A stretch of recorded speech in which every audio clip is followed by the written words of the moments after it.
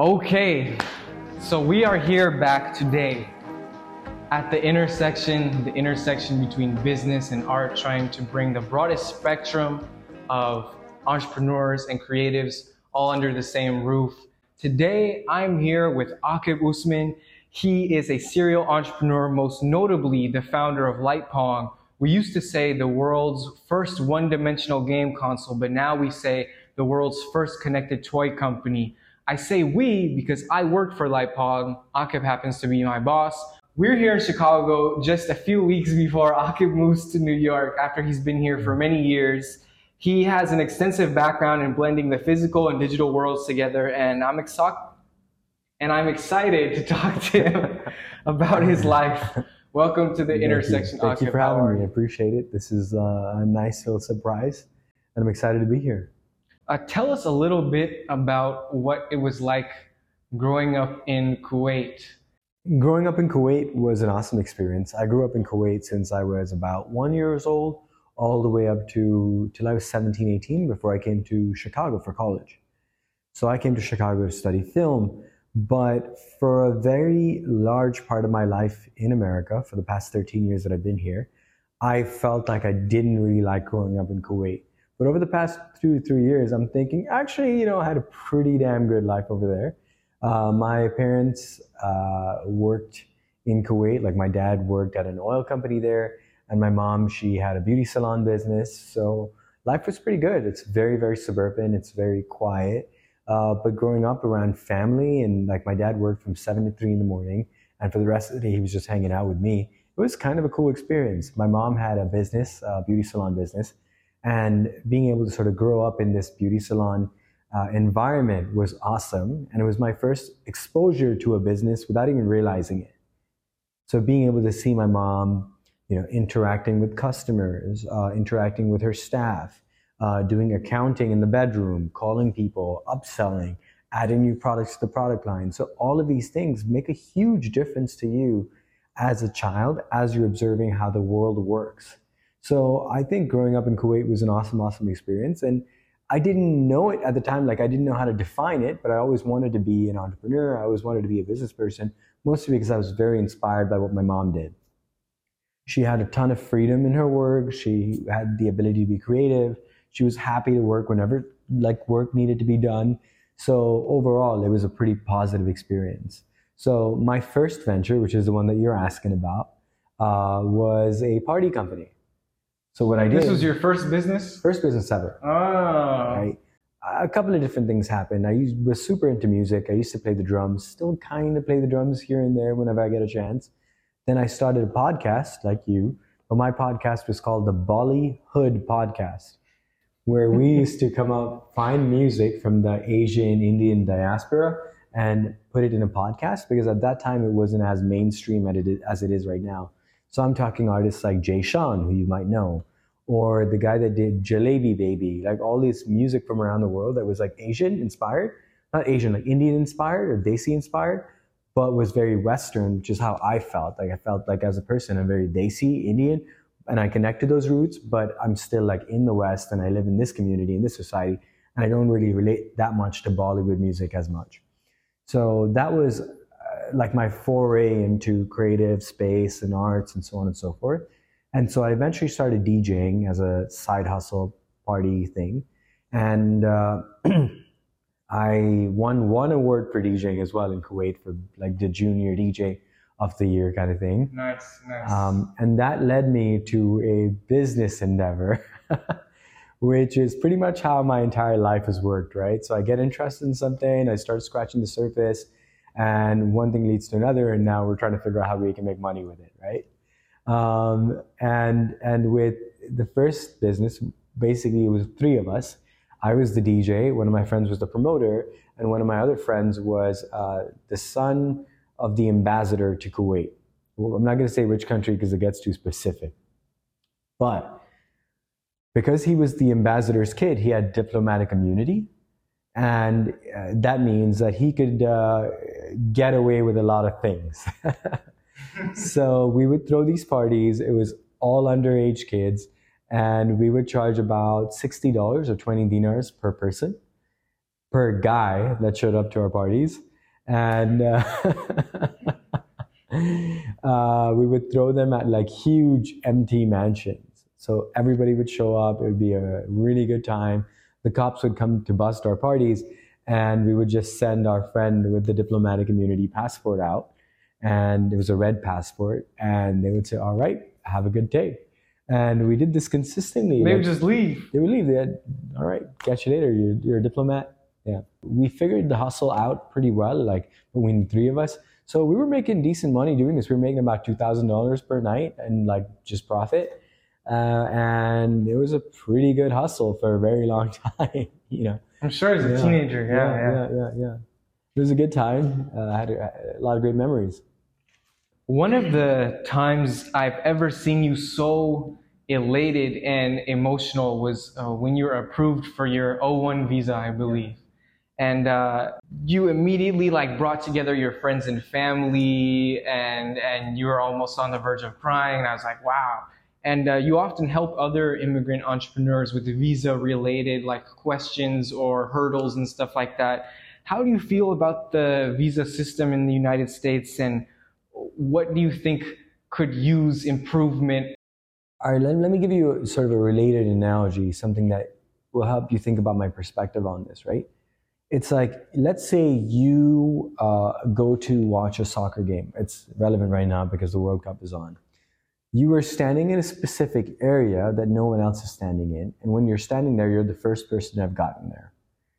Now, when you're there, you have a beautiful perspective and you feel like you found something new. And you're like, whoa, this is cool.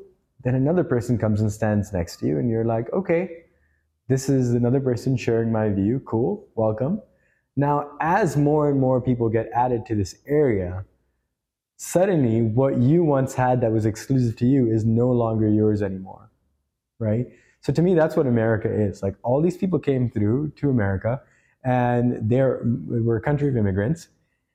Everybody got here first, and now as more and more people, like me included, are being added, people are getting irritated about this. They're like, no, wait. We were here first. This is our space, but it's not actually your space. Exactly. You know? So it's like, I get the perspective of like why the immigration laws are super hard. And I also understand why the system is built the way it is. I think that immigration is a challenge. It's certainly a very, very stressful experience. Like, it builds a lot of uncertainty. You're not sure whether you're going to be able to stay, whether you have to leave. You're not really at the liberty of being able to do what you truly want to do. Like, if I wanted to just stop working tomorrow, I literally can't. Right? If I just wanted to say, all right, catch you guys later, I can't. I legally cannot. Otherwise, I have to leave the country, right? So in the way that the laws are written, it's like, it's incentivizing you to contribute to society. It's incentivizing you to add value, to work, to build jobs, to solve problems, which in a way I enjoy, but I don't like the ability to not have 100% freedom. Right. Like, you can't just go to Montana and live off the farm tomorrow. Right. It's not even an option, whereas for most people it is an option. So, I think the system is what it is, and I'm an entrepreneur, so my job is to figure out how to navigate the system and still get what I want done. But that's not to say that the system is easy. I think working through immigration problems is certainly a full-time job in itself. Like, it takes you half the time of your day to figure out your immigration problems as you have to deal with them and solve them and provide documentation and legal fees and so on and so forth. And it's an expensive endeavor. But if it needs to happen, it needs to happen. And it's just like, is it important to you? If it's important to you, then just do it. So that's why I enjoy the process quite a bit. I like helping people do that. And I think it's worth the struggle. And of course, it's not 100%. Like, sometimes you miss, sometimes it works. So it just depends on the circumstance, the situation. But I like helping other entrepreneurs, and I just want to be able to add value wherever I can. And if this is one area that I have gained an expertise in, then so be it. So this is a segue off of what I was going to ask, but since you mentioned it, the job of an entrepreneur, I guess there's a million ways you could define what an entrepreneur does, because it entails so much different things depending on who you are and what the situation calls for. But what would you say is the job, quote unquote, of an entrepreneur? Well, isn't entrepreneur the French word for unemployed? Is No, it? no, it's not. I see my job really in two ways, right? So I see it as being sort of all the way in front of the wolf pack, but also all the way in the back of the wolf pack, right?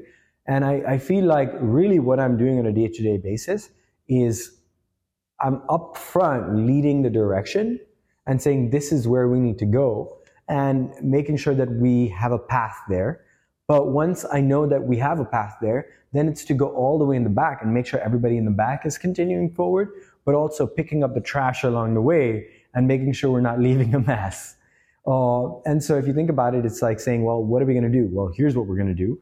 And now that we know what we're going to do, why don't you guys, everybody in the middle, like the entire wolf pack in the middle, you included, continue working in that direction. And I'm going to go all the way in the back and just make sure that no one's struggling along or whatever needs to be done is being done. So if, for example, like someone needs to place an order on Amazon for the dumbest thing, then I have to go and do that, right? Where it's very much sort of front and back leadership. I like that analogy. You said that in one of our vlogs, and it stuck with me for a while because you're in the front, but a lot of people say that as a founder or as a CEO or whatever, you're also doing a lot of the grunt work, and especially at an early stage, you're simultaneously like meeting both of those demands.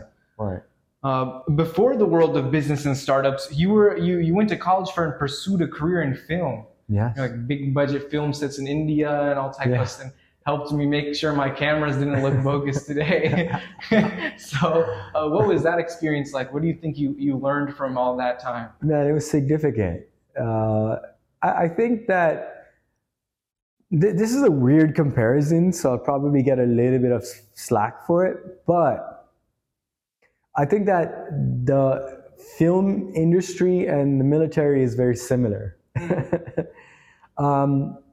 So what happens in film is you have crews of hundreds of people that get together and have very, very short amounts of time to produce something of quality. And these people don't know each other, but the hierarchy of the work that they do is so perfectly created, like the system is so well oiled, that people know exactly what they're supposed to do the second they get to the job site on day one of the film. So it's very, very well organized. It's a very well-planned machine. And there's a lot of different teams that are all working together. There's a lot of different people within those teams. And you know that, for example, if a prop, or let's say someone's holding a pen in a film, when that pen falls, everybody knows who the single person to talk to about that pen is. And I like that. It's very, very systematic and organized and very hierarchical, and everybody knows what they're supposed to be doing, who they're doing it for, and why they're doing it, and it's very, very clear. So that's what you learn from film. You learn how to manage large groups of people, and my role was primarily the assistant director later on in my career. But in the early days, it's like you don't know what to do, you're brand new to the game, you just show up and you're figuring out like, what do I do? Who do I speak to? So I remember there was this one story. It was one of my first internships ever. I was working for a producer out in India, and I was invited as an intern, and I showed up on my first day and I said, hi, my name is Akib. He goes, what should I do today? I'm here as an intern. He goes, why don't you go and stand there? And he points like at a random place. And I'm like, okay. So I went and stood in this random place. So then day 2 comes around. They told me to come to a different location, different commercial, different company. I show up there. I said, sir, what do I do? He goes, why don't you go stand over there? So now this goes on for multiple days. And by day 7, I'm getting antsy. I'm going to sets. I'm waking up at like 5 a.m. in the morning. I'm just standing around all day. Like, what is my job? What is my role? What's my internship? What am I learning? Nothing. So I talked to him and I said, sir, like you keep asking me to go and stand in these different places every day, but you don't give me anything to do. He goes, what's your name? I'm like, my name's Akib. He goes, listen, Akab. He said, don't you? It's like, okay. He's like, don't you see hundreds of people here working, running, trying to do things as fast as they can? I said, yeah, I do see them. He goes, well, don't you think that they need help? And then like a light bulb went off. I was like, oh, he's basically saying just go and figure it out and figure out how to add value. Interesting. Right? He's like, I can keep giving you tasks to the end of the day, but you're not here for me. You're here to learn, right? So go and offer your services and figure out how to make yourself useful. And that sort of thinking has stuck with me through the entirety of my life, right? Just take initiative, talk to people, figure out what their problems are, and then solve them. That's the job. So you've spent a lot of time over the past years building and networking and mingling and talking to people within the tech and startup ecosystem of Chicago. How do you feel about the tech startup ecosystem of Chicago, and what are your general perspective on how things are and how they could be better? Well, look, here's what you got to think about, right? When you think about businesses, especially early stage businesses, all businesses need money to operate. Money is like gas to a startup being a car. So if you want to keep driving the car, then you need more and more gas. So there's money in Chicago. It's the third biggest city in America. There's about 200 plus millionaires here in Chicago. But it's not as freely available as I've heard it is in Silicon Valley or New York or in other places like that, right? So my perspective on this is fairly limited because I've only pretty much spent time in Chicago for my entire career. Personally, I feel like in the type of business that I'm in, I've hit the walls and the boundaries of what's possible here, which is why I'm also interested in moving to New York and seeing what I could get there. But from my perspective, I think, you go to a bigger place like San Francisco or New York, where there's an influx of startups, an influx of money, things are slightly easier. If you look at the statistics, right, only 0.5% of startups get venture-backed funding, and I'm talking all over America. So the percentage of funding, percentage of companies that get VC money 0.5? 0.5. Like 1 in 200. Wow. Yeah, exactly. So the percentage of companies that get VC backing is very, very small. But your business has to be right. There's a lot of different things, right? So it's a very hard question to answer. Ultimately, I think that there just needs to be more money in the system in order for more startups to be funded. And I think bigger risks need to be taken, but it's very subjective. There's certain types of businesses that work really well in Chicago. So if you look at B2B SaaS businesses, I mean, those businesses work very well all over America. But if you have a consumer business, like I do, it's not as simple. So consumer businesses have less interest, Actually, let's fast forward. Let's go to Light Pong. So what is Light Pong, and why are we calling it the world's first connected toy company? What is a connected toy? Right. Well, Light Pong is a game system. And you could play a lot of different games all in a single beam of light. And part of what happened with Light Pong is I initially tried to shop this deal to the big toy companies, right? The Hasbro, Mattel, Spin Master, blah, blah, blah, blah, blah, like all these big, big companies. And I got rejected from all of them. And I still believed in the idea enough that I was like, let's just still build it. So we got a bunch of people on social media that really liked the project. We really liked the project internally. And overall, like, I saw this as a hit. So continue to work on it and realize that the people that are buying our products or that are pre-ordering Light Pong are millennials and Gen Zs. So I was like, that's an interesting insight, because traditionally toys are kids focused. Then I realized, like, this is actually quite fascinating that our audience skews older for toys, but people are still buying it. So then I realized, like, we've got a connected toy. It's internet connected, so you can add more games to it as you go. And really, it's hackable, so developers can make new games for the audience to play with. There's all these different things, which comes from the connectivity aspect of it. But then because it's priced a little bit higher, it's mostly millennials and Gen Zs that are buying it, but it's also like got all these additional features that kids traditionally wouldn't be interested in. So I had that sort of thing in the back of my mind. It was fairly fragmented. But then I spoke to Dan Kilchner, who was the inventor of Bop It, and I expressed to him what I'd done with Hasbro, Mattel, and all these big companies. And he goes, oh, let me guess, you got rejected because it was too expensive for the end consumer. And I was like, that's exactly what happened. So then I started to realize that industry-wide, what these big companies are looking at is they are looking at products that are around ideally 50 max, preferably $20 price point, that they can sell to kids under the age of 12 at Walmart, Target, and other sort of retailers. Whereas what we're doing is we're saying, no, we're going to make the price point higher. We're going to make the product more valuable by making it connected. And we're going to sell it to an older generation of audience so that this is something for them. So connected toys for millennials and Gen Zs. And our idea now is to continue to add more IP to the product line so we can go out and either build more toys or license more toys that are all connected devices that are around the same price point as Lightpong, and see if we can build a following within this audience of Gen Zs and millennials. So you're creating almost an entirely new category of toys. Correct. More geared towards adults. Correct. So what do you think that entails? Do you think that, I mean, this is more prediction kind of stuff, but do you think that this is going to set the stage to attract a bunch of competitors who also create more grown people related kind of toy electronic products, or that people are going to make more toys connected to the internet, or what do you think we might set the stage for, if anything?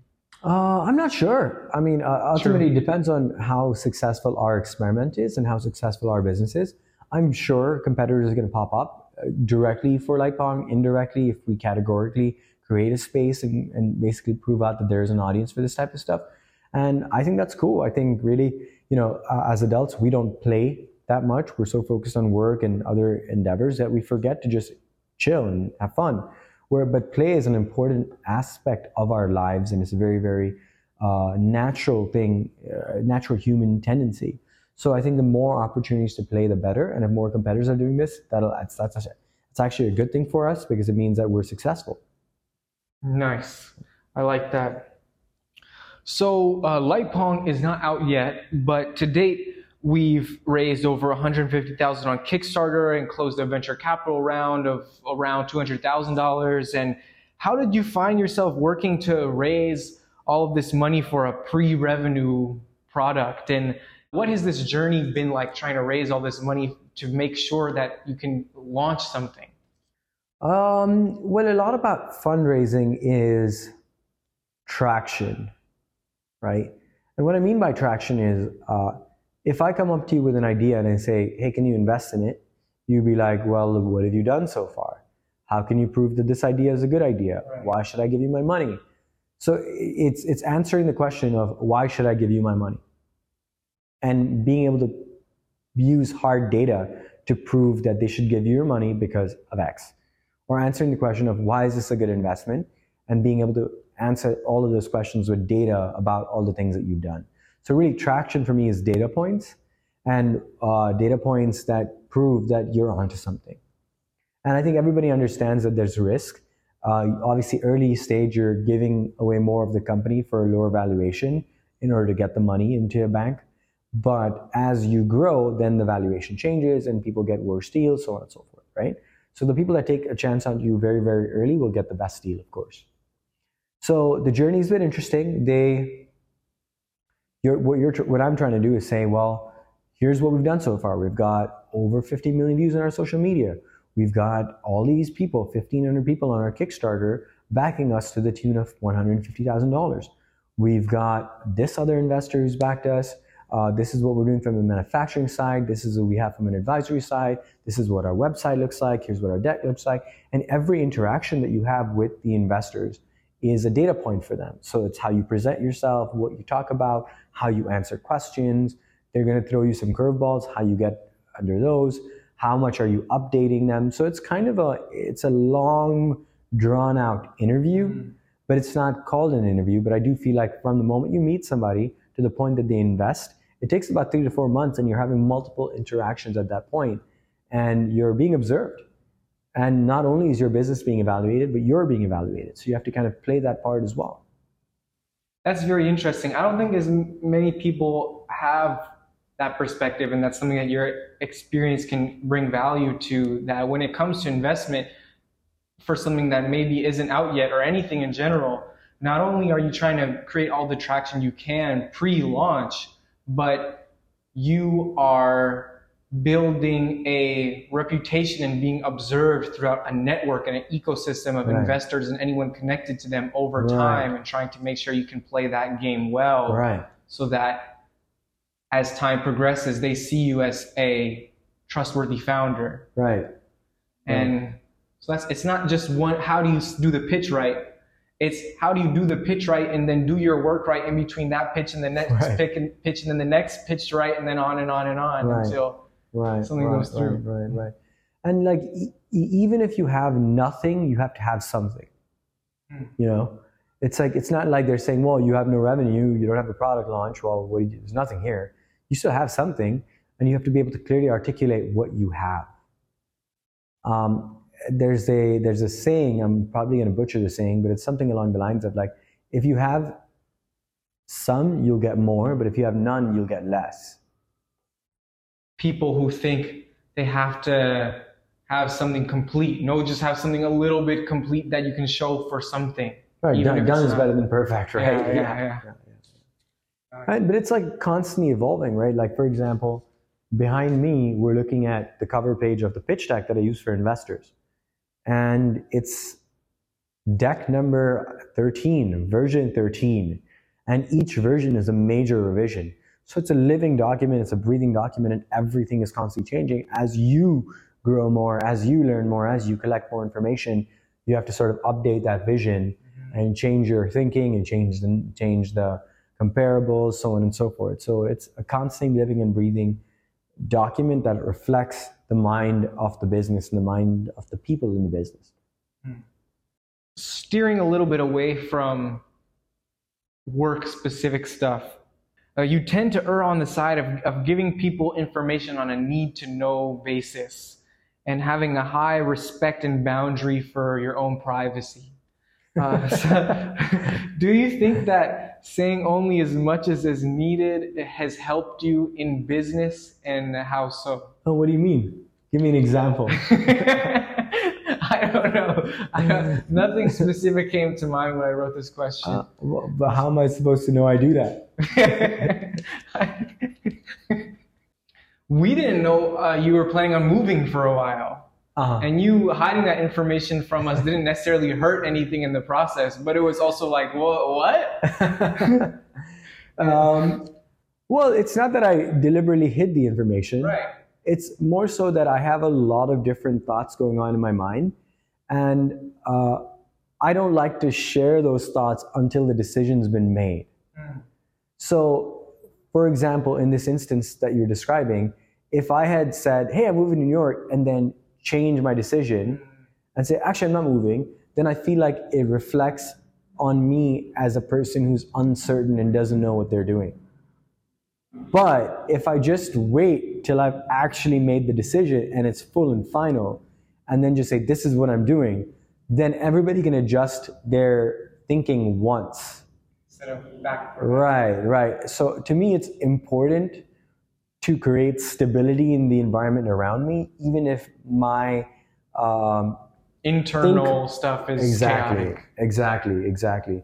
And I feel like that's what's necessary to keep the world around you stable, because if there's no decision, it's just as good as having, like, if there's a wishy-washy decision, it's just as good as having no decision. So why waste everybody's mental energy with a wishy-washy decision when you can just make the decision and say, this is what I'm doing, and then go there? So it's not so much as like, I know it comes off as I'm giving information on a need-to-know basis, but it's more so like, the decision's not made. Like, I'm not 100% sure, then why am I sharing this? Yeah. To wrap this up, you are on the verge of moving. How long have you been in Chicago at this point? 13 years. Wow, 13 years. So why are you deciding to go to New York? What's the opportunity that you see there? And how has your experience in Chicago been over these 13 years? I love Chicago. I mean, I've enjoyed being here. It's been a while since I've been here. 13 years is quite a long time to live somewhere. And so to me, like, this is starting a new chapter in my life. A couple of things that have motivated me to go there is, one, we had like a acquisition offer for, as you know, from a business that wanted to buy our business back in July.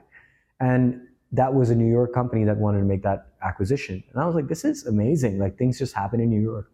The other thing that motivated me was that I visited New York a couple of times. The first couple of times I visited, I was like, I don't like this place. But then as I went each time, it grew on me and I really started to enjoy it. To me, it was just like, I wanted to be in a different city. I feel like I've been in Chicago a long time. I know a lot of people here. I'm grateful for everything that the city's done for me. But it's time for a change. I want to go to a new environment, meet new people, see where I could continue to build Lightpong and try to make it bigger. And I feel like you have to go to a bigger market, different place, just go where the opportunity is at. And for now, I see that the opportunity is in potentially New York. And as Barbara Streisand once said, New York is a city of opportunities. If there's any place in the world that you want to come to make your dreams come true, New York is it. So that's how I'm thinking about it. Nice. Do you think people should do that more often? Like, do you think people don't go explore somewhere or live somewhere or put themselves out of where they've been doing the same monotonous stuff for a long time? Do you think people need to shake up their environment more than they do, or is it more of a personal thing? I mean, I think everybody who's successful in my book has extensive travel experience. You have to kind of go everywhere and go to the ends of the earth to sort of figure out how to make things happen. And I think that travel experience really shapes you and helps you understand the world that you're selling to. You meet a lot of people along the way, you have a lot of experiences along the way, you have a lot of fun along the way. But truly, it's like you're absorbing information about the world and you're making your horizon broader than just Chicago. Because in Chicago, you see like, okay, this is the market that I'm working with. I can drive from one end of the city to the other in 2 to 3 hours. But then you have to say like, okay, well, I'm selling to the whole world. I'm selling to all of America. Let me just go to all of America and try to understand how these people are thinking and how I'm going to make my inroads there. Or I'm going to sell to the whole world. Well, here's how the whole world works. So you have to have that information in order to participate. Of course, you can't travel to every place on the earth, but you need that context to understand how things work. Nice, nice. Well, thank you so much for being a part of the intersection. Absolutely. Good luck to your trip to New York. Thank you. And if there's anything else you'd like to tell the people with the rest of the time, feel free. Otherwise, how can people possibly reach you? And is there anybody from any kind of industry that you'd be excited to connect with? I mean, you're putting me on the spot a little bit. So people can reach me on Instagram, just immersive.akib.